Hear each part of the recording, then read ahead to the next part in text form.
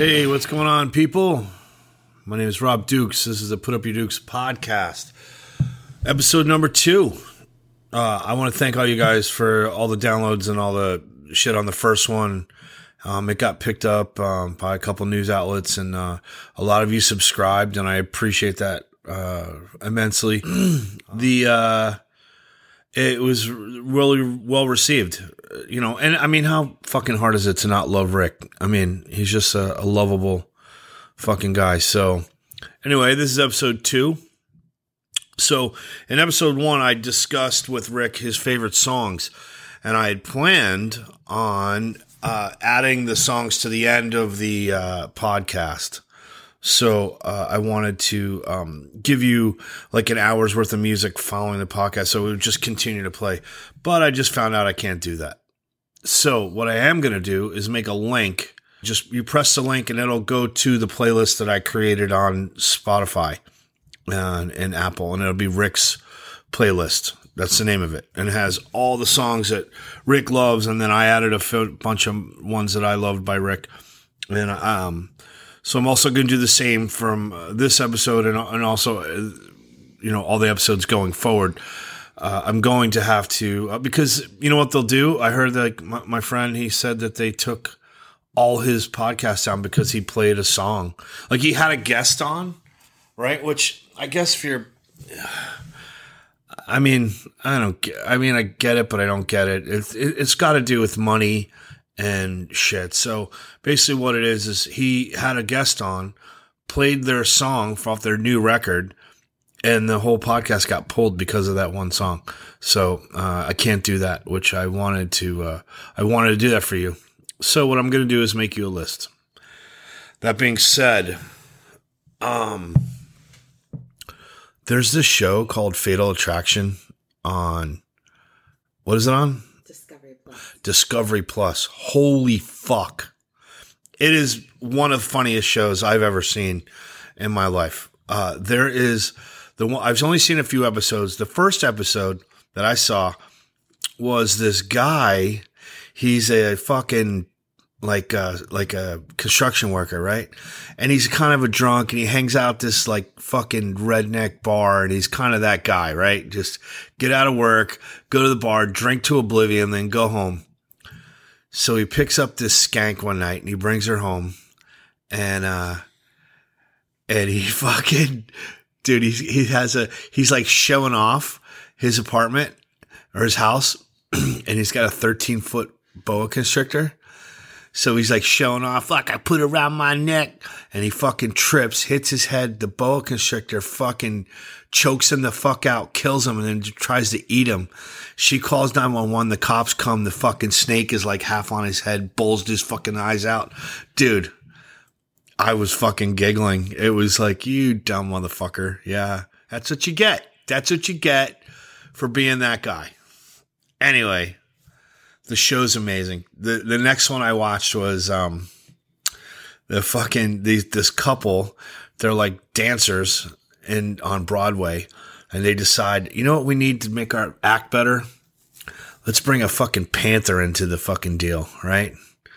And then no, not enough. Let's get a tiger. And then next thing you know, man, they got like 9 tigers and jaguars and fucking panthers. And what happens? The fucking tiger. First, it kills one of their dudes, rips his fucking throat out. He dies right in front of them. They don't get rid of the tigers. They don't even stop. They don't miss a beat. They're like, all right, now we gotta get a guy to replace him. So they get another guy to come like immediately and replace him. And then the woman goes to feed the tiger that killed the dude. She was a little weary. She goes to get him some food. He rips her fucking throat out, kills her right there on the spot. Yeah. And I'm thinking, good for that tiger. Good for them cats. Fuck you. I'm sick of this job. That's kind of what I think they said. You know what? I'm not going to work today. Not going and jumping around through hoops and shit for these fucking people anymore. Anyway, it's an amazing show. I think you should watch it. I just listened to the new Hypocrisy album. Dude, fucking It's really good. If you like sweetest fucking black metal, this is your album. It is fucking everything that I wanted it to be. Fucking Peter's, Taggart is killer.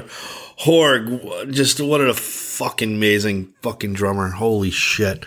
And, so, if you want a good, album to go check out, that one. And, that's my album of the day.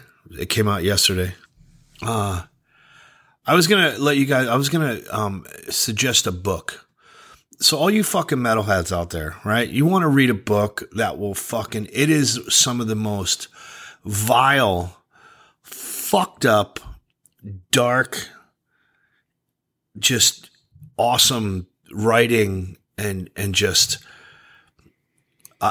he wrote the words. What did he write? I gotta look on my phone. Hold on one second. Don't go away. Don't freak out. He wrote lecherous putrefaction.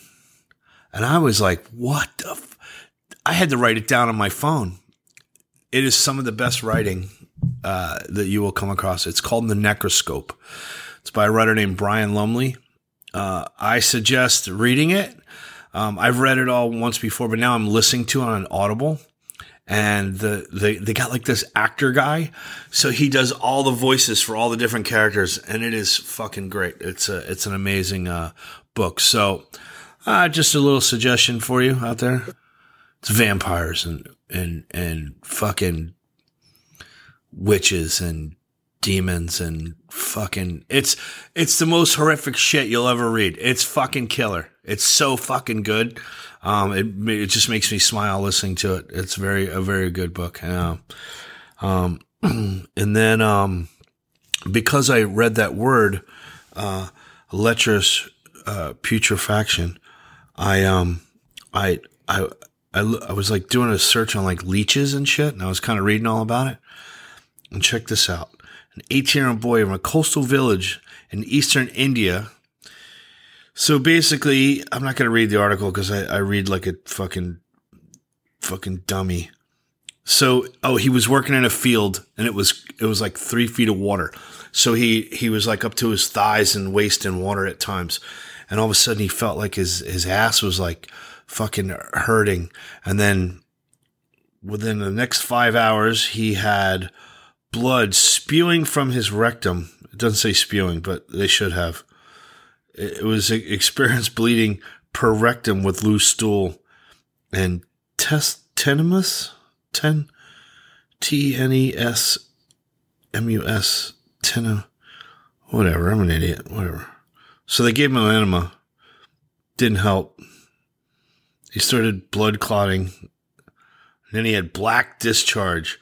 Holy shit, right? They pulled a 10-centimeter leech from inside his anal cavity. And I was like, wow. And then once they pulled the leech out, he stopped bleeding from the ass. Which, anyway. So leeches, I don't know, pretty cool, pretty gross. All that at once. Anyway, so I did a deep dive on leeches, and that was the first story I came across. They're in rivers and lakes. And I remember swimming in a lake as a kid, and I don't remember getting a leech on me. But wait a minute, in Stand By Me, don't they get leeches all over them? Yeah, they did. That's right. Stand By Me. Oh, Stephen King. Okay. The new Generation Kill album. It's coming along. I think we're going to do one more video. We've done 3, and this guy approached us.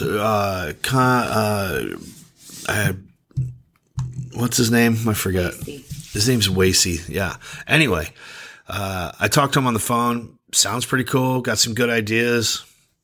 All right, let's do it. So, the song Wasey wants to do is, it's an Edgar Allan Poe themed song. And we had Chris Poland, the original Megadeth guitar player. He guest on it, and he fucking shredded. Holy fuck, that dude is so goddamn good. Anyway, so real dark, fucked up theme, cool, so he was like, I love these lyrics. I love the music. Let's fucking do it. So he's going to start doing that. We're probably going to try to release it right before the album comes out. Kind of like one more little thing for you guys. So that being said, so moving on. My guest today is Wayne LOZINAK from Hatebreed. He's the guitar player. And like the reason me and Wayne bonded, because we were both techs before we got in the bands we were in. So he teched for Hatebreed, and then he was originally. So his story is he was a guitar player. He quit. He came back. He was a tech, and then he was a guitar player again. Where I was a tech for the band, and then became the singer. So me and Wayne, so like that bond we had as techs, was like that. So anyway, me and Wayne are buddies, and we toured a whole bunch throughout the years. And then my last couple of years, I used to run into him all the time, and we still talk quite often. So I decided to have him on because he has an interesting story going from metalhead to hardcore kid, but still always loved metal. And he's an amazing guitar player. He's a fucking shredder, and we told some good stories about touring together and then being on the road, and then. I asked him some questions about growing up in the Connecticut area and being on that hardcore scene of the East Coast from its inception, because he was there at the beginning in the mid '90s, following that trend of after Agnostic and Cro-Mags and Bad Brains and all those guys, and then joining the fold. So without further ado, my friend, Mr. Wayne LOZINAK. Cool. So, everybody, this is Wayne, a guitar player from Hatebreed. One of my favorite people. One of my favorite people on the planet, man. You're a good egg, my man. So, you as well. Yeah, buddy. So we got to tour a whole bunch. Oh yeah. Yeah, we did a lot of shows. Not only as you as a tech for Exodus, but then you were actually we did a Hatebreed. We did some shows, and then we did a bunch of festivals and stuff. So, anyway, so when I'm going to try not to just ask the normal fucking questions that you get. But I am. I figured you wouldn't. Yeah. So I'm like, oh man, I don't know what he's going to bring up, but. But let's just start at the beginning. So. I mean, you grew up in a musical household. Were you like me? Did you steal your parents' records and have like a bunch of stuff that you had? Oh yeah, it all started basically when I was a little kid. I was like probably 3 years old. My father had these Kiss albums, and that's what started it all off. Especially, I'm sure as a little kid, seeing the makeup and the blood and the fire and all that stuff. And then I had Kiss dolls, which I actually still have to this day. And then but that's what started everything, so that I just wanted to, play music. And my father had a guitar around. He played like very little, like basic guitar. I wouldn't say he's like a great guitar player, but he was always one there. So I'd always pick it up and just bang around on it, smash around on it, trying to, make something good come out of it. And then, probably when I was like 8 years old or something, I just started getting into just music. Like Iron Maiden, Judas Priest, Ozzy, all that stuff, especially with like MTV back in the day. Yeah. They used to play all those videos. So I would sit in front of the TV at 8 and see all this great music coming on. And then that was it from there. And then I just started playing. So how did you transfer over to the hardcore scene? Like, how did that? Well, okay. So first it was like all that stuff, Kiss, Motley Crue and all that. And I would say when I was 12, I heard Metallica.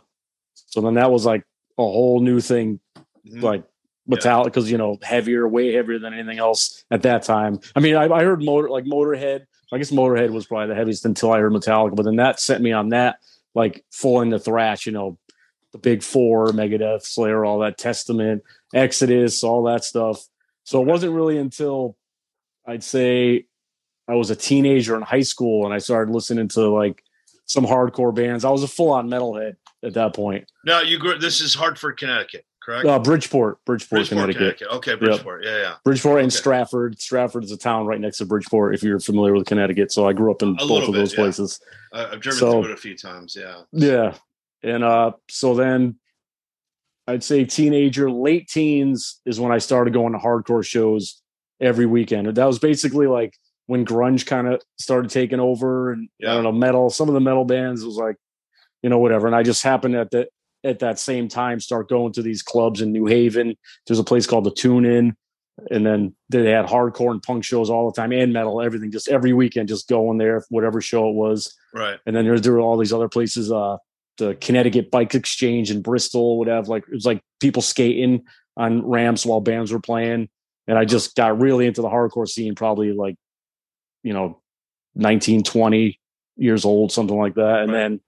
And then it just from there, just started going all the time. Were you traveling down to New York to see shows? Or New York, Massachusetts, the whole Northeast, we'd go see shows. So CBGB's, there's a place called the Wetlands in New York. I don't know if you've ever been there.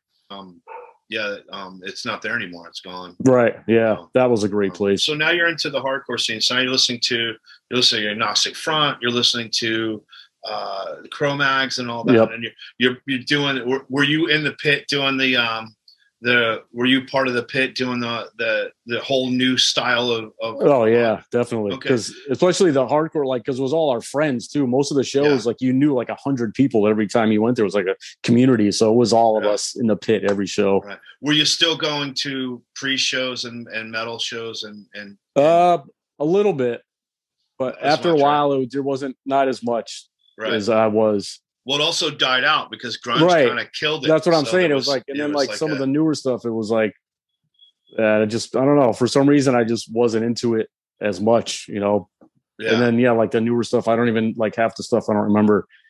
And it was kind of Rob Halford was out of Priest. Yeah. And it was he was doing Bruce, Fight. Bruce Dickinson, I think, was out Iron Maiden. So it was all this weird time for metal. I mean, Fight, actually, I saw Fight at Toad's Place in New Haven. Yeah, I know you've been there, right? Yeah. And I actually saw Fight in New York. I saw that. I think I don't remember the name of the club. Starland. It might have been. I might have saw them there, or someplace in Jersey. I forget. Whatever. I saw them once. They were actually great. It was great, especially seeing Rob Halford in his little tiny club. It's like, whoa, it's fucking killer. Yeah. So now you're kind of just in that hardcore scene, and I know the deal. I know you start to take on a whole new vibe of who you are as a human. So now you're in your early 20s. You're starting to be molded. Did you ever have long hair, or did you always? Yeah, I had long hair. When I was in high school, and then after high school is when I shaved my head, got into the hardcore scene and all that. Yeah. All right. Complete transformation. Totally. Did you start getting tattooed at that time too? I had a couple. I had a few under the sleeves, in the late 90s, and then I took I'm weird. I wanted to find the right tattoo artist and the right tattoo, so it just took me a while to get fully. I ran into an old friend from the hardcore scene actually. Years later, he was like, "Oh, I'm a tattoo artist now." I'm like, "Oh, dude, it's good. We're gonna start." And then I just started getting every month. After I did that first tour with you guys, you weren't in the band. Sean Martin was playing guitar. I was actually teching at the time.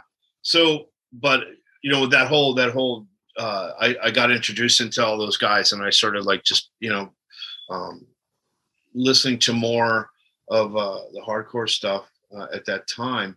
I had listened before, but I wasn't I liked the Cro-Mags, I liked Agnostic Front, and I liked Hatebreed, and going on that tour with them was fucking awesome because you were seeing hardcore kids looking up at us going, what the fuck is going on, man? They're playing fucking guitar solos. What's going on? But it was that's the one good thing about Hatebreed. We're kind of right on that line where we could play full on metal shows with Obituary, Exodus, or whoever, and be totally fine, and then go out with Agnostic Front and the Cro-Mags, which we just did a tour, a couple of years ago. It was great, and we got that's right. So it's good that we have that thing. Some people are so close minded, we're not hardcore enough for the hardcore people, we're not metal enough for the metal people, and it's whatever. A lot of people like us to keep coming to see us. So I'm into both genres, so that's why me too, it works for me. It works for me too. So let's talk about you when you first met Jamie. He was booking shows in Bridgeport and doing New Haven mostly. A lot of shows in New Haven. Okay, because Jamie's from New Haven, but he was in this band called Joss the 14. Right. So I knew him, and just from seeing him around shows, like I said, and then like the other members, the original members of Hatebreed, there were two of them. The drummer and Beatty actually was in this band called Frostbite. Okay. So Frostbite was from Bridgeport, Josta 14, New Haven, and then he got kicked out of Josta 14 for whatever reason, and then started up Hatebreed. No shit. You got kicked out of his own band. Yeah. That's fucking. And kept the that's name. Fucking Jamie. I can see that. Oh yeah. All right.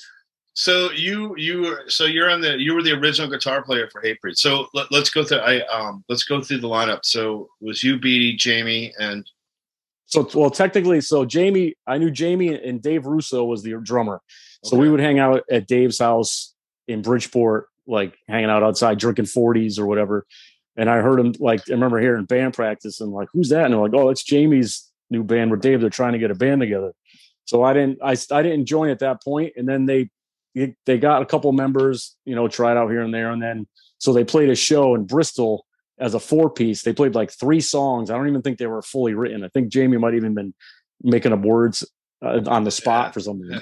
But it was insane. And I was there and I went to the drummer. I'm like, hey, I see you only have one guitar player. He's like, yeah, we're looking for another one. So you should come down. So I went down. He gave me the 3 songs or 3 or 4 songs that they were working on or done. And then I went and jammed with them like a week later. And then that's where the full lineup was set from there. And then after that, it was like probably in the band for that lineup for about a year. Okay. And then it was like, I was in college, I was working. I mean, I didn't have a great job. I was working at JCPenney, but still working, and we were playing shows for fun. I was like in the stock room unloading the trucks. Oh, and then if someone bought something like something big, I would help them bring it out to their car. Oh, okay. And in the morning I would go collect the hangers and the garbage and all that. Okay. So but still getting paid. So I know the deal, right? So now you have a job, you're in college, right? And you're in this band. And then at what point do you decide like, look, I can't do this because actually Jamie wanted to tour and stuff and play shows, and I'm like, I can't do that. I'm in college. I play hardcore shows on the weekend for fun with my friends. So they actually did a tour with this band Ignite. I think that was the first tour, and they had to get a fill-in for me. The California Ignite? Yeah. Yep. Okay. Right, I just saw them last I know weekend. those guys, yeah. So yeah, it was with them 1995. And like, actually I did a weekend tour first. We went down to Florida. We did a few shows that booked down the East Coast. Right. And we played a show booked with Bloodlet. Okay. And I was like, okay, I could do it, but I'm only taking one day off of school and I got to be back the next day. So I made them drive back right after our set. I think we saw one song of Bloodlet. They were so pissed, but I was like, dude, I got to go to school from Florida, not around the corner. So needless to say, I don't think, so then Jamie, they actually got kicked out the first time because they were like, dude, we got to, you're not pulling your weight, I guess, for a band. And I'm like, dude, it's a hardcore band. And but he had a bigger, vision, I guess, which I never expected at that point back then. Right. So then in the 95, I was like, they got another guy. And then he lasted for about a few shows. He quit because it was too much for him. There was a bunch of fights and everything else. Right. And then another guy replaced him. Okay. So then I actually came back again, though, second time, because mid 96, Beatty actually quit for a little while because he was having issues with, whatever, because it's a lot when you're just trying to tour, you're with the same guy. So then Boulder, who passed away in 2006. He committed suicide, actually, which sucks. So he actually moved over to bass and I played guitar. I was like, because he called me, I was like, dude, we got a show in Long Island with Biohazard. You got to play with us. It's going to be great. I'm like, I don't know, whatever. And it's like, all right. So then I ended up I was like, I'll play till you find someone else. I ended up playing for another 8 months or something like that. Okay. So I was in the band till probably spring of 97 or something. Then they, got someone else, and then Beatty came back. Right. So yeah, that was the original journey. And when did Sean? Sean joined, I would say 99, I think. Okay. So the band started in 94.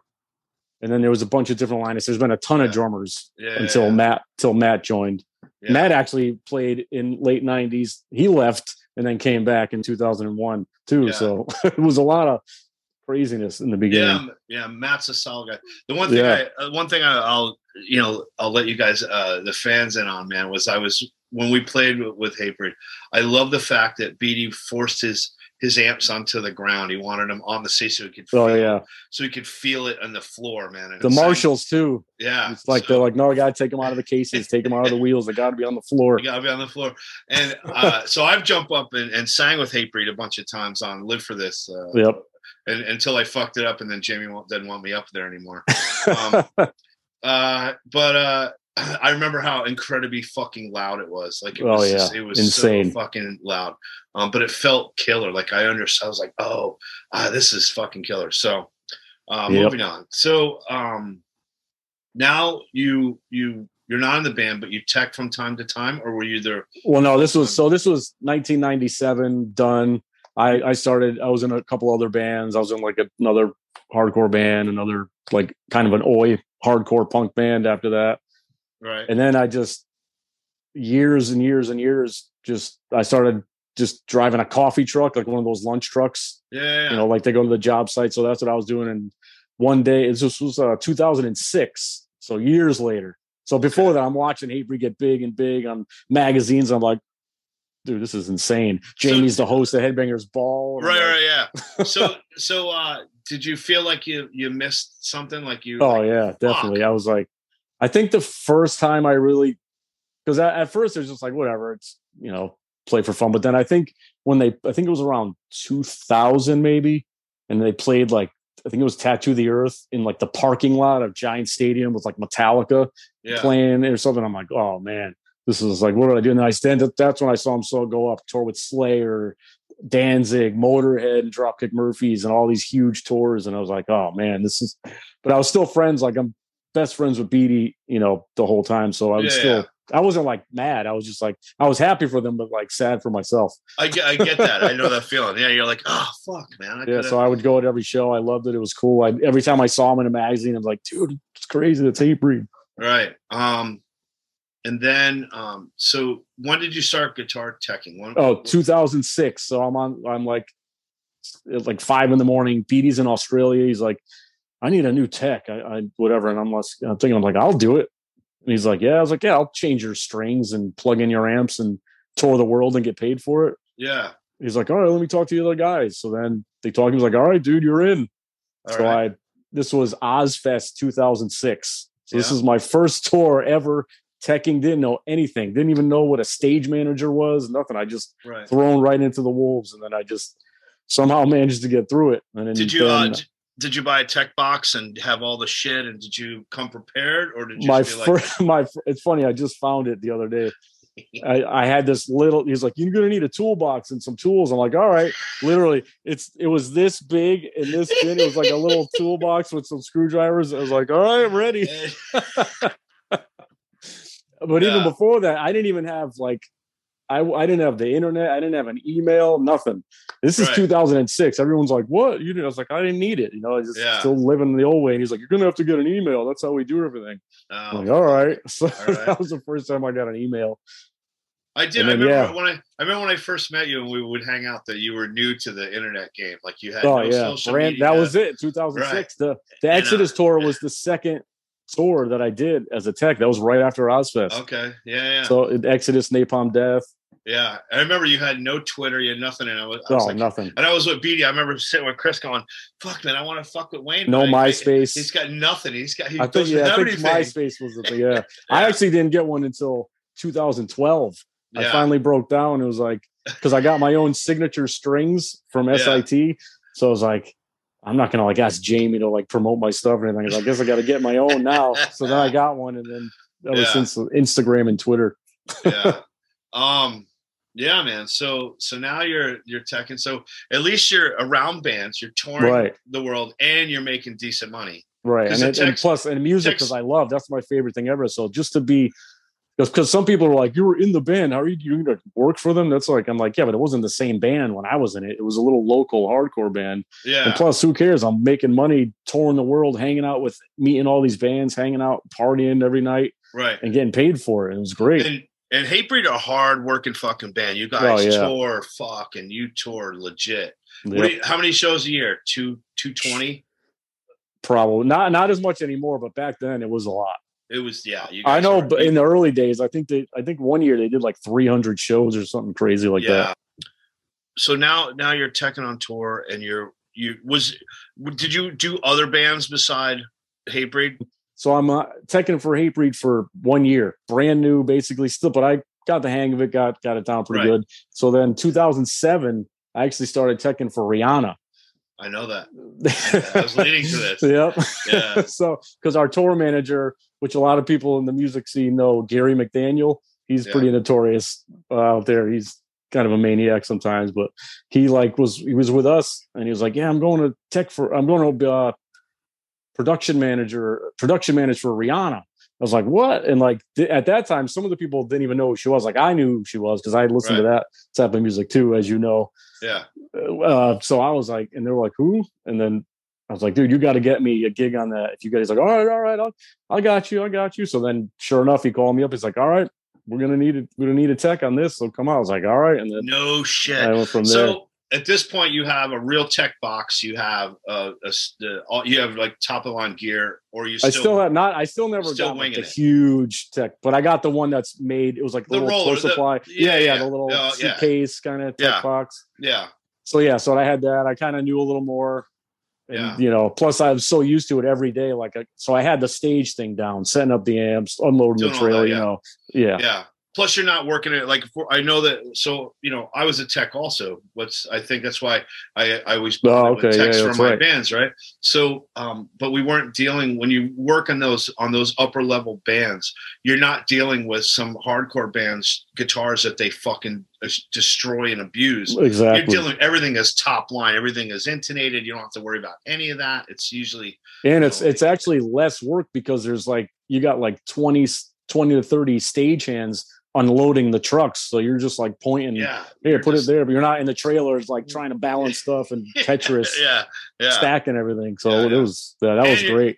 And you make a lot of times you make more money than I definitely made a lot more money doing that one. Being in the band, right? Yeah, I know that deal too. So so now, you're still living in Bridgeport. I made more money teching. I don't know about being in the band now, but right. I get that. Yeah. Back then. Yeah. So, didn't you do a Monster Magnet tour? Didn't you tour for? I did Monster Magnet. Yep. I did a couple of European tours for Monster Magnet. Those were insane. Fun are those guys? Party. Oh man, that was like party central every night. Really? Yeah. Actually, it's the first tour I teched on Ozfest with Hatebreed. The guitar player Phil Cavano was Sean's tech. Okay. So he did a tech. He's been around forever. So he was a tech. So he kind of showed me what to do. So then he called me. He's like, "Dude, I need a tech." I was like, "Yeah, sure, why not?" That was 2008. So in 2008, so you also toured with Exodus in 2008. Right. So, yep. So were you doing Frank, Sean, and no, just Beatty? Just Frank and Beatty. At that time, Hatebreed had 2 techs. Oh, okay. So I teched for just Frank and Beatty, and then Sean had his own tech.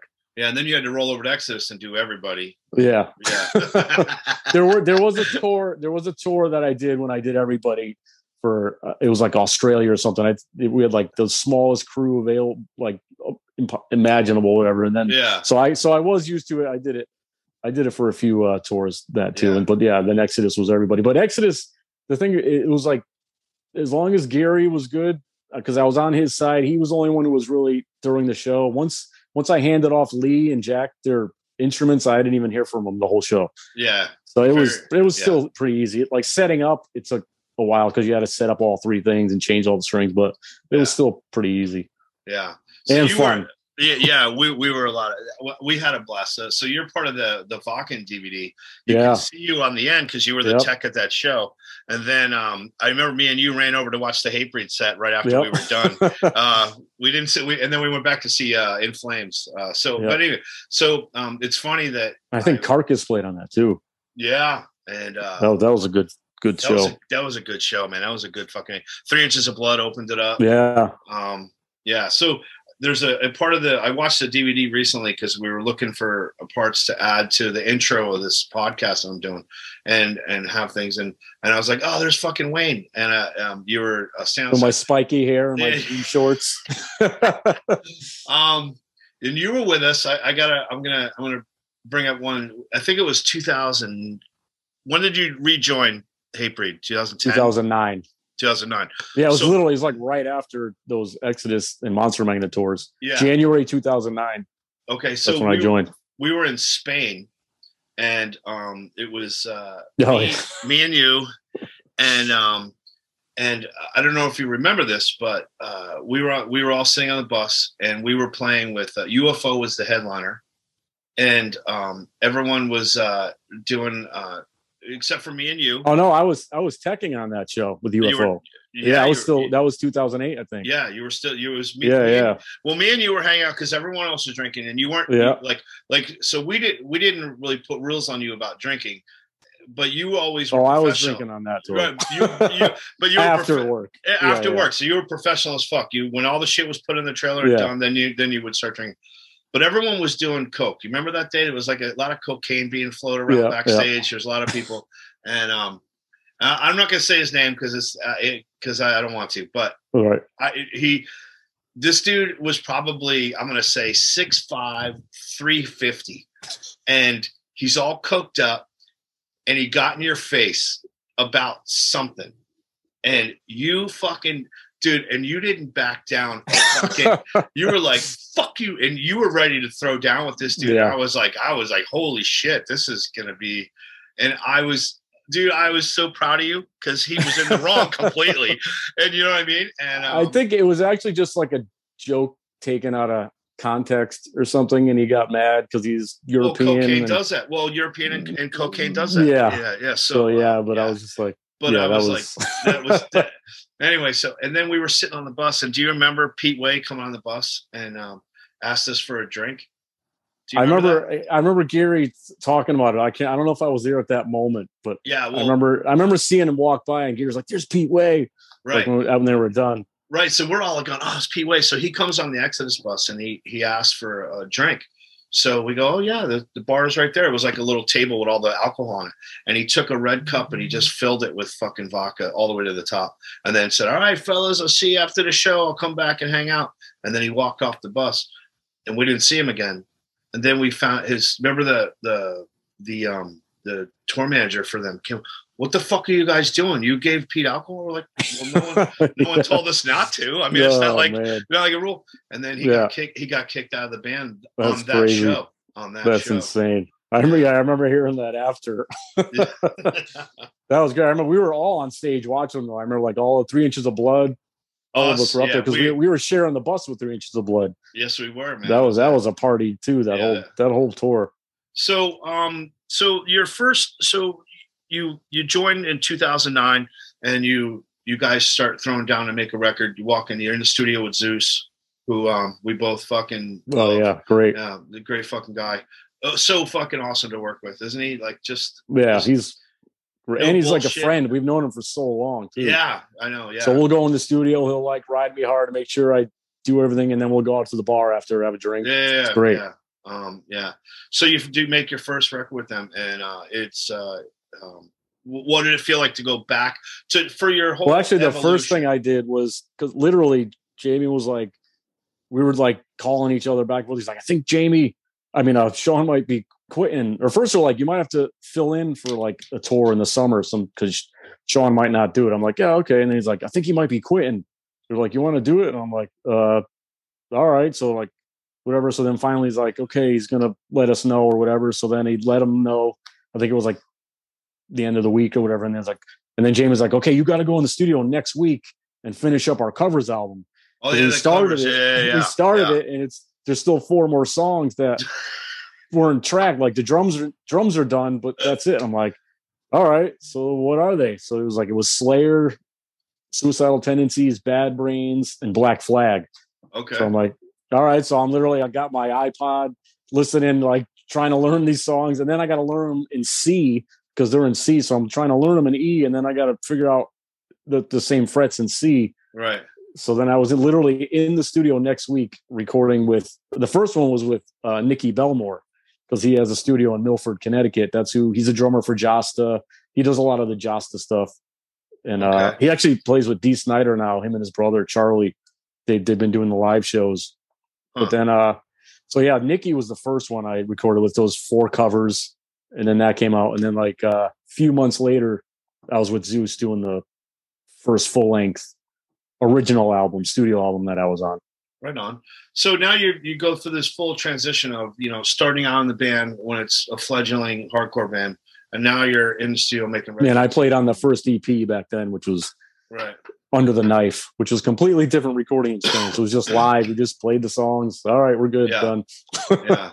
And now you're doing this whole bigger deal. It was literally like a dream come true. Like, cause I've always wanted to play music, for my whole life. And then once I got into my 20s, I was getting more realistic, like, that's, not everyone makes it. You gotta get a real job and, support yourself and pay the bills and everything. So to be able to be in a band for a living, it was great. Especially the band that I was in when it started, and I already knew everybody for so long. It's pretty seamless transition when I joined. I was already on the bus teching for them. I knew most of the songs anyway, so really, really, really didn't miss a beat. So I kind of just transformed. It was just like, instead of being behind the amps, I was in front of them.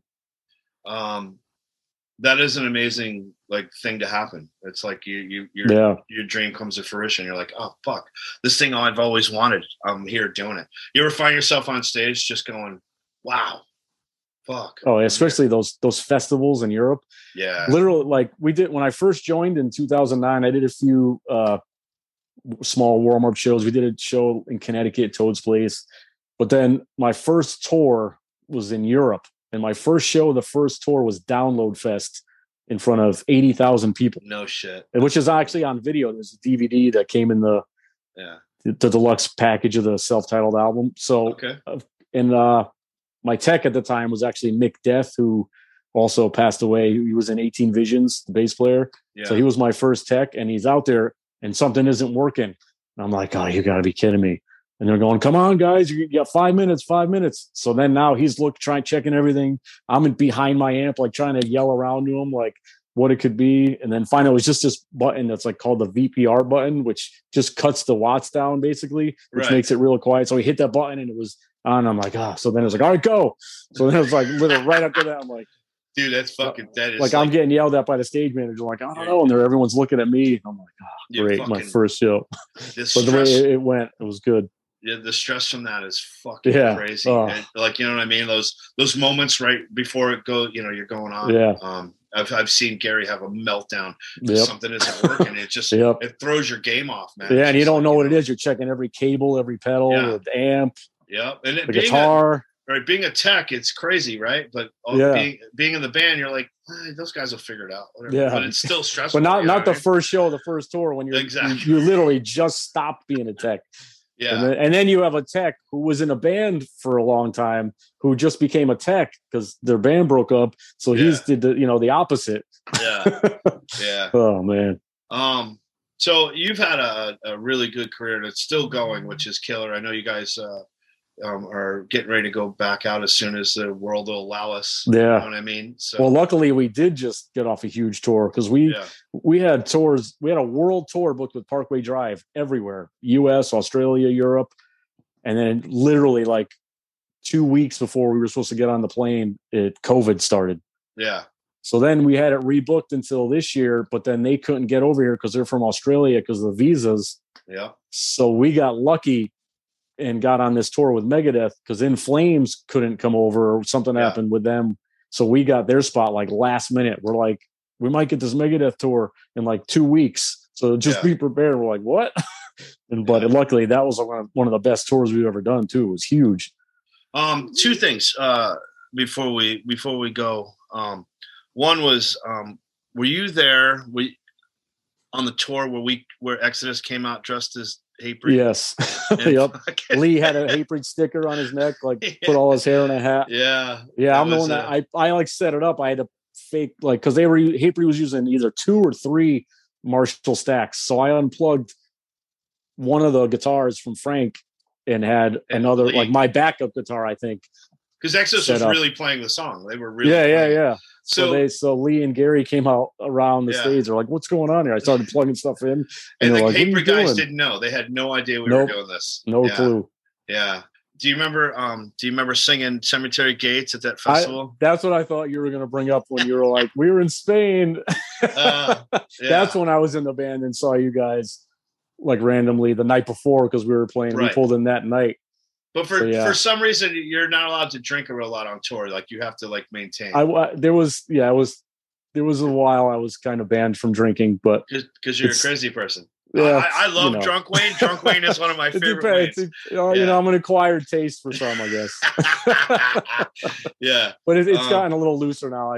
I drink now every once in a while. Yeah. No, there's been no incidents, we'll say, for a long time. So when you hang out with Altus, it's hard to not. You know what I mean? Yeah, and that's what happened. You came on our bus. Lee got you fucked up, and then we went and we watched some band do a cover. It was a Pantera tribute band. Like after all the bands played at this festival. Right.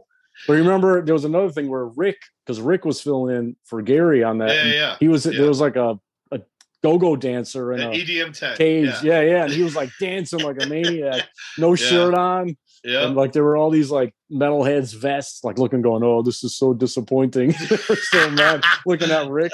Yeah. But that was a really fun tour. That was one of the best. And we ran into you guys that time, and you actually during Cemetery Gates, the singer wasn't doing it right. So you actually went up and grabbed the microphone and actually I just did the really high scream at the end. I thought he just didn't do it. I was like, I know. That's drunk Wayne. That's drunk Wayne. Banned from drinking sometimes. Yeah. So, dude, yeah. I wish you all the best, man. I hope. Thank you. I love when you guys roll into town. One other thing, real quick. You guys don't have a set list. Jamie calls out the songs, and you just have to know. Yeah, right? Usually, especially on a headline. Sometimes, if we open up and we're on a tight schedule, we'll have a set list. But even then, sometimes they'll just change it, and I'm like, okay, you got to be. But normally, there's no set list. There's a call out sheet on the drum riser of like 40 songs that he could choose from. So we know the very first song, and after that, that's it. He calls them out.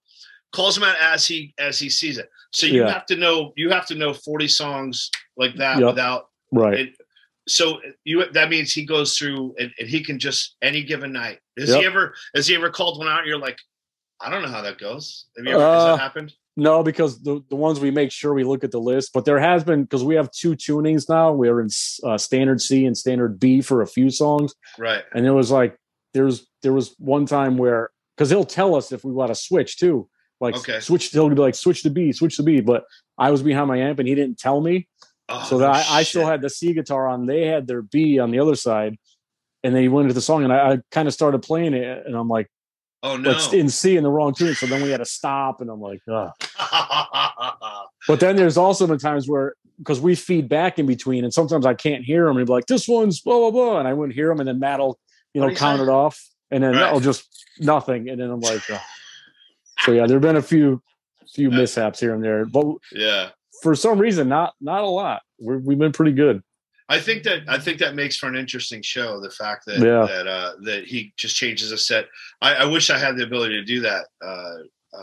And actually with Generation Kill, I do say, look, I might call an audible and switch the set if I'm not feeling something or whatever. Because I'm looking at everybody and I kind of feel it. So when you play the new stuff, have you ever played a song where you come out and you go, oh, this one's going to fucking kill, and you play it and it just sucks the air out of the room?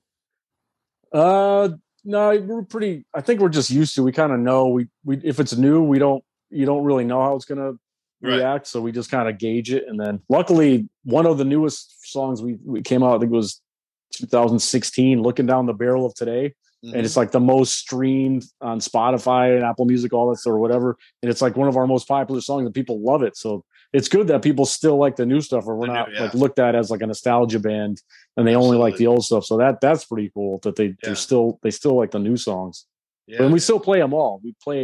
If we do a headline show, we normally do like songs off every album. Yeah. So that's pretty cool. That is very cool. Yeah. Yeah. You guys have stayed the course, man. And you guys are, very cool as to all the other bands. I've never, Hatebreed, Jamie and Hatebreed and all the guys were always the most welcoming band we've ever toured with. It was the most, enjoyable experience. And then, even having you as a tech all those years and having the fun and getting to know you guys. And I hope that one day Generation Kill could go out and tour. And that'd be cool. Tour with Hatebreed. Anyway, Wayne, thank you so much for doing this, dude. Thanks for having me, man. And you have I know you're in California now, so you enjoy California weather. The fuck out of the East Coast weather, yeah. Yep. Fuck that fucking place. Northern Bay Area. Nice, man. Right on. Well, the nights are cool, which is fucking killer. Oh yeah, it's definitely, the weather's great. It's like people, a lot of people in Connecticut are like, oh, it's gonna be so hot there. I'm like, it's like sometimes it's colder here than it is back there, but there's no snow. I don't have to worry about, so that's good. That's true. All right, man. You still riding Harley? You still? Oh yeah. All right, buddy. I got more time to ride it out here. Fucking year round, dude. It's a year round ordeal now. It's killer. Yep. Right. Great. Well, listen, man. Ride safe. It was fucking awesome talking to you as always. And I'm glad we're friends. It's cool. Yeah, me too.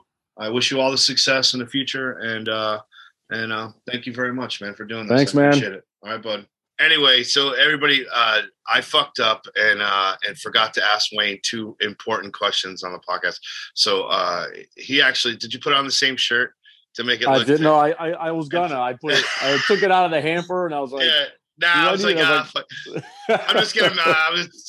Look, man, I'm just gonna. This is the way it is. Part 2. Yeah, this is part 2. So we're just gonna edit this into the end, and I'll make fun of myself before I do that. So. First, I want to talk about. So I had you 2009. You enjoyed Hatebreed again, and then I run into you at a festival we were playing, and you're like, "Dude, look at this!" Fucking.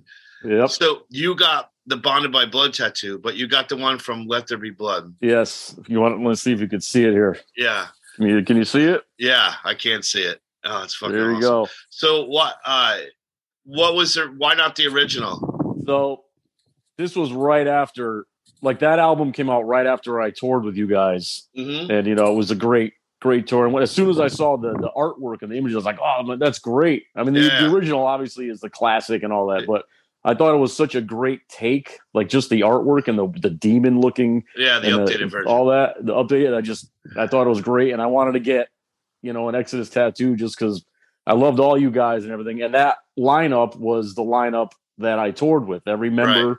So it was like, it meant a little more to me, because it was like, those are my dudes who I lived on a bus with, and they're all cool, and it was, all that stuff. So I was like, it's perfect, and the image is cool, and I just got it. I was like, I got to get it.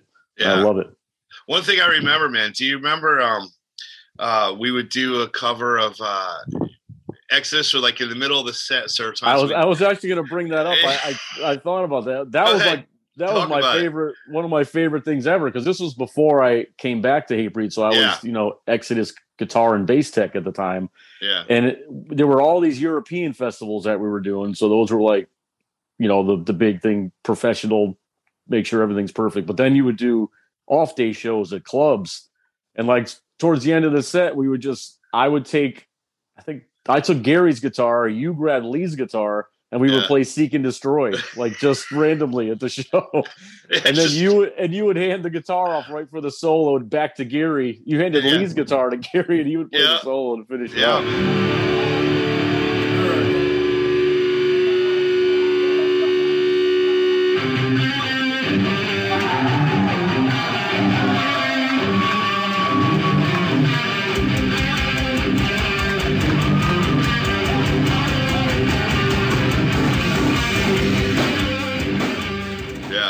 I think that's actually on YouTube somewhere, and someone wrote, they're like, Exodus Guitar Tech joins them on stage for Metallica song. Oh, no shit. I got to search it. I think I saw that one time. Huh. That's pretty cool. I love that. Was great. Yeah, man. I remember I grabbed Lee's guitar once and did a solo, and that's like on the internet somewhere. I just tried it for a second, but yeah. That was great. Good time. Yeah. So that was my introduction to get back on the stage. There you go, man. Yeah. My warm up. Yeah, no, it was fun as shit, dude. I had a blast doing that with him. We did it at least a dozen times. Yeah, definitely. It was almost every headline show. Yeah, it was just expected. Yeah, and we got better and better at it as we went along. We got better and better at the whole the song and all that. So yeah, and so let's talk to. So I asked you to make a list of some of the songs that changed your life.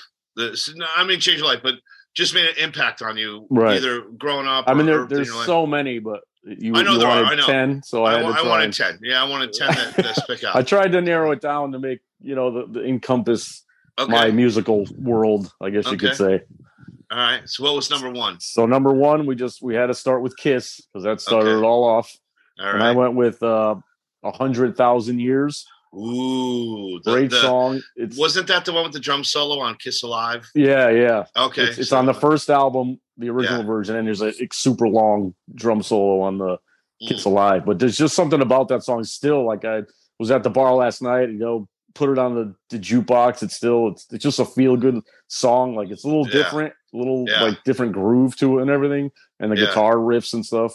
And I still love it. It's not like some songs you've heard a million, like Rock and Roll All Night. It's like, I don't even need to hear that ever again. My favorite song was by Kiss was Strange Ways.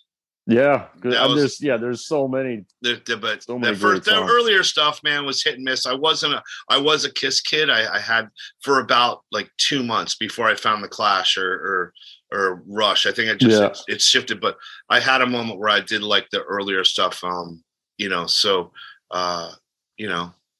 But 100,000 Years, I remember that song. I remember the live version. So anyway, that's a good one.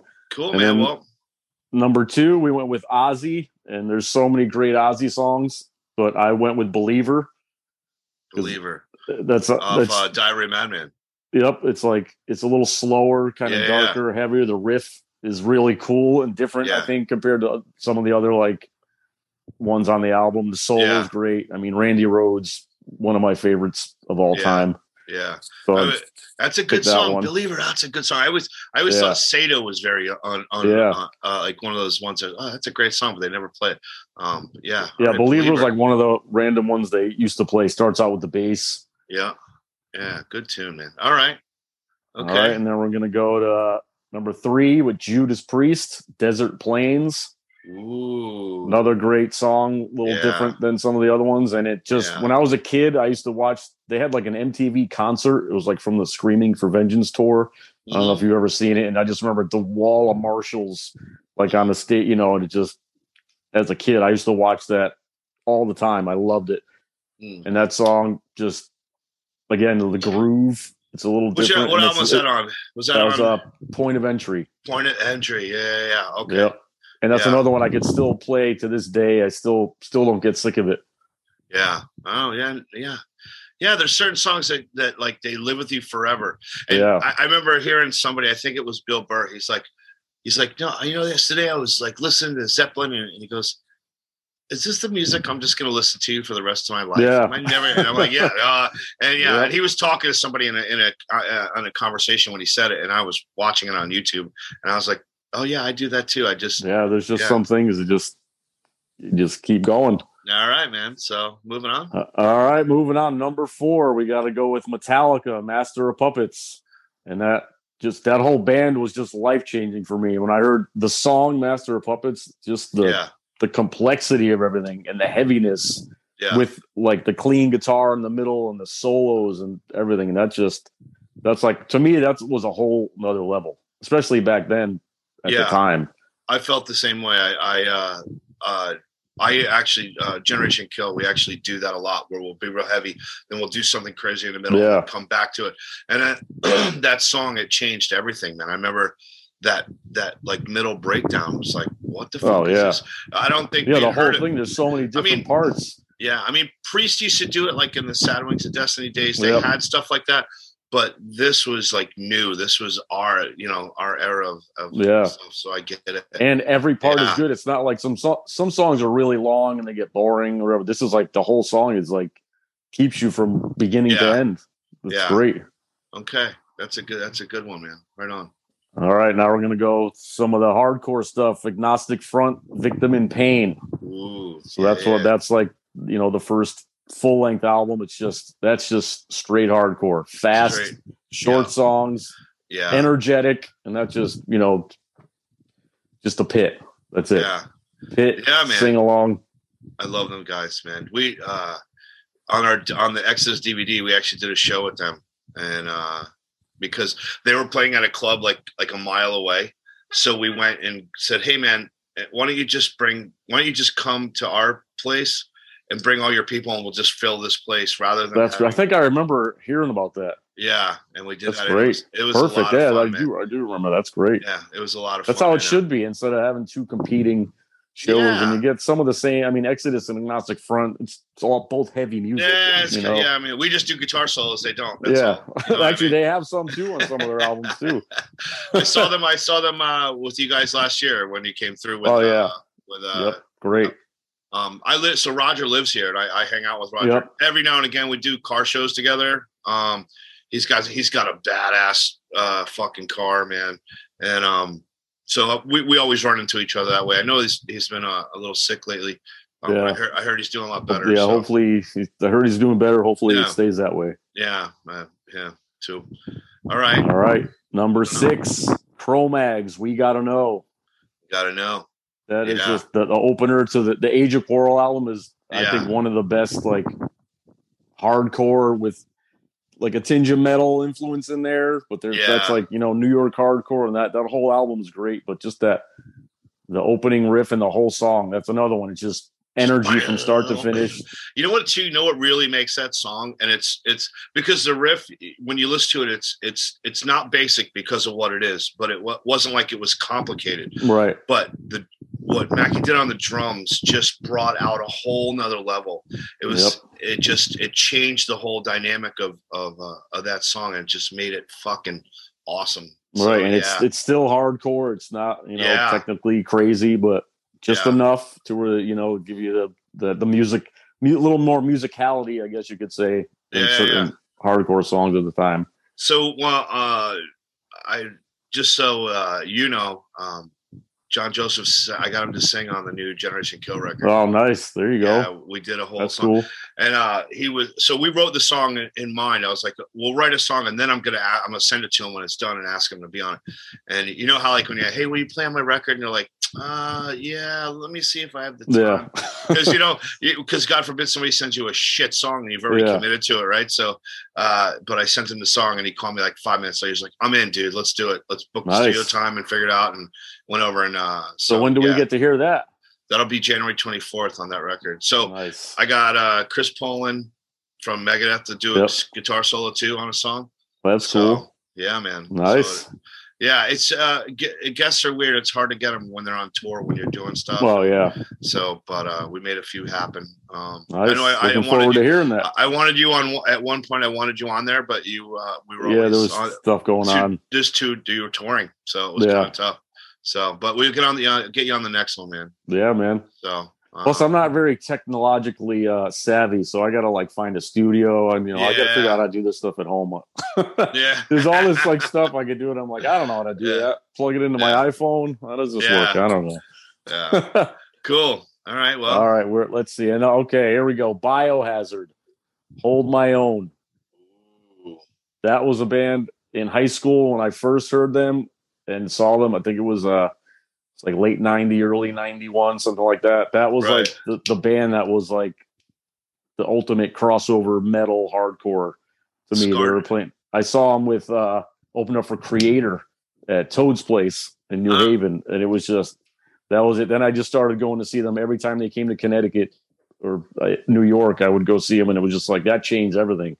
That's sent me towards more of the hardcore kind of stuff. Yeah, because they were metal too. They were kind of they were Scarred for Life was one of my favorites. Yep, that was great. And to me, that's kind of like Hatebreed. It's the same way. Because they played hardcore shows, little hardcore clubs, and then they played with Slayer and Creator metal stuff. So yeah, I saw them with Slayer and Machine Head on that first song. Yep, I saw that one too. When the Burn My Eyes tour. That's yeah. All right. And then I actually saw them at the Roseland with Helmet and House of Pain.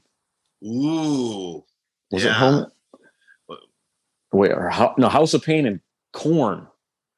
Really? Korn opened up. That's right. Yeah. Before now I'm losing my mind. But it was Korn was like the first band. I was like, who's Korn? I think it was 94. Right. Korn. Or maybe it was all of them. But I know I got to look that up now. But it was like those bands, and it was huge. Yeah, But that yeah, was like they were a staple in New York. Biohazard, Helmet, Prong. They were always like they constantly played New York, so you could go see them on a regular basis. Yeah. So all right. Let's see. Okay, and then we're going with Blitz. Someone's Gonna Die. And that was getting me more on the oi punk trajectory, I guess you could say. Where were they from? They're England. This is early 80s. All right. Oi punk, like the GBH, all that type stuff. Yeah. And it was like I was a DJ at my college radio station, and we had this compilation called Drunk and Disorderly. And so I played a few songs on it. I heard that, and I was like, and I just thought it was great. Again, it was fast, aggressive punk, like real English, British oi. So then that, like, I started listening to all like bands like that, like, you know, Blit, The Business, GBH, all those Cockney Rejects, and that whole thing. Okay, right on. I just hung out with Lars a while ago, and he was in that oi band, the Old Firm Casuals. Yep. And man, they were fucking good. So and he's playing in like another band, The Last Resort. I think he like plays with them now. They're like old English oi band from back in the day. He loves doing that shit, dude. Yeah. So yeah, man. Yeah, that's cool. All right, let's see. Number 9, we're gonna go with Madball. Set It Off. Oof. And that was another one. I saw him like back in the mid '90s. I think it was '94. They played a show at this place called the Tune In New Haven. And it was just like, it was because that's when I was going to hardcore shows like every weekend. And there was a lot of like people were kind of doing like emo, like kind of stuff, like clean guitars and more like stuff like that. And they just came out and it was just hard, like from beginning to end, the whole show. Right. And I was like, oh yeah, this is hardcore, like for '90s now. And I was like, went to go see them every time they came around. A lot of fights at Madball shows. Oh yeah, well, there's a lot of fights at Hatebreed shows too. Yeah, there is. That whole era, it was just I don't know. For some reason, people couldn't get along. Dude, we played a show. I forget where we were. I forget where we were. It was some weird country, dude, like Croatia or something. And it was Teenage Bottle Rocket, Exodus, and Madball. That was the nice. And when we went on last, and then all those dudes were all standing on the side of the stage while we were playing, and they were fucking jumping in the pit. The Teenage Bottle Rocket guys were jumping in the pit. Yeah. Nice. So, which that was a really strange show. You know, you got this California style punk rock, New York. That was Europe, you said? Yeah, it was like 2012 Europe or something. has the most random bills. Like we did one show in time. I forgot where it was, but it was in Europe. It was us. It was Hatebreed, Alice in Chains, and Rammstein. That's it. Those 3 bands. Shit. Like, Rammstein's the greatest live concert. It was nuts. Did he set himself on fire during the first song? There was fire. I don't remember if he said. I think. Someone was on fire. I don't remember if it was him. Like some guy came running out and they like extinguished him. Yeah. And then the keyboard player was like on a treadmill playing, like just walking like for a whole song. Yeah. Right on. All right, moving on. And then number 10, we got to go with Exodus, Bonded by Blood.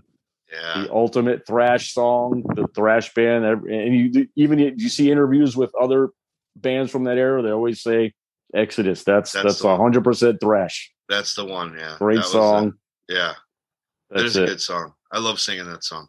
Great. Yeah. We were supposed to cover it. I mean, we learned it for this tour because Gary was going to come out and Concord, but it didn't happen, and then we didn't end up doing the song, but we like practiced it. It was pretty cool. It was fun playing it too. On your covers record, what song did you guys do? Did you guys do an Exodus we song? didn't do an Exodus You did a Metallica song, right? Yeah. I heard that one. Yep. I've heard a few off of it. I haven't heard the whole thing. I heard a few off of it. I said, that was started. Sean started that, so that was like done in pieces. So I only did 4 of those songs. But that's a good album too. If you want to know like the influence for Hatebreed, it's like metal, hardcore as all the combos. I was always going to do. I thought that was a good idea. Hey, these are the songs that made our band the way it is, and we do a whole record of covers just to go. These are the songs that we love. Yeah. All right. Well, Wayne, thank you for doing another fucking little section. You got it. So what'll happen is this is going to be like a Spotify list. It'll be like I'm going to have like a Spotify page for this podcast. They'll put up your Duke's podcast, and I'll have Wayne Wayne's. LOZINAK. I know. It'll be Wayne's favorites, or All right. maybe some like Wayne's, not top 10, but Yeah. Wayne's playlist. That's what it'll say. There you go. Perfect. Yeah. Oh, there's someone else in here? My manager, my girl, and she takes care of me. She does all the shit. Okay, get on my cam. You gotta watch what I say. You never know who's listening. Oh no, man. Yeah. I would just beat her if she said, any kind of. That's great. All right, dude. Wayne, thank you very much, all right, sir. Thank you. Anyway, and I'll send you a link when this all comes out, and we'll, cool. I gotta look up that corn biohazard House of Pain show now. I know it was in the Roseland. I don't know if I just said helmet for no reason. I don't know if they were on there. Yeah. They were, you know what? That when Frank from Anthrax was in helmet for a bit. That's when I saw helmet. I saw helmet in the early 90s, late 80s, early 90s, but then I saw them I was with Exodus. We were in Boston. Oh yeah. And we played this club, and it was a club where there were two different clubs. This was right next to the baseball stadium. And there was a club right near there, and fucking Helmet played a show, and then they emptied the club, and then they brought a whole new group of people in, and we were the headliner. It was on on a tour that we crazy. Did. And we hung out with those. And Frank Bello was playing bass for them that night. Wow. Yeah. That's cool. Yeah. Nice. So, all right, buddy. All right, bud. Well, thank you for this, Good man. Talk. I appreciate it. Let me know when it's going live and all that. It'll be probably 2 weeks, a week from Tuesday. Gotcha. So, all right, cool. All right, buddy. All right, man. Appreciate it. Peace. Later.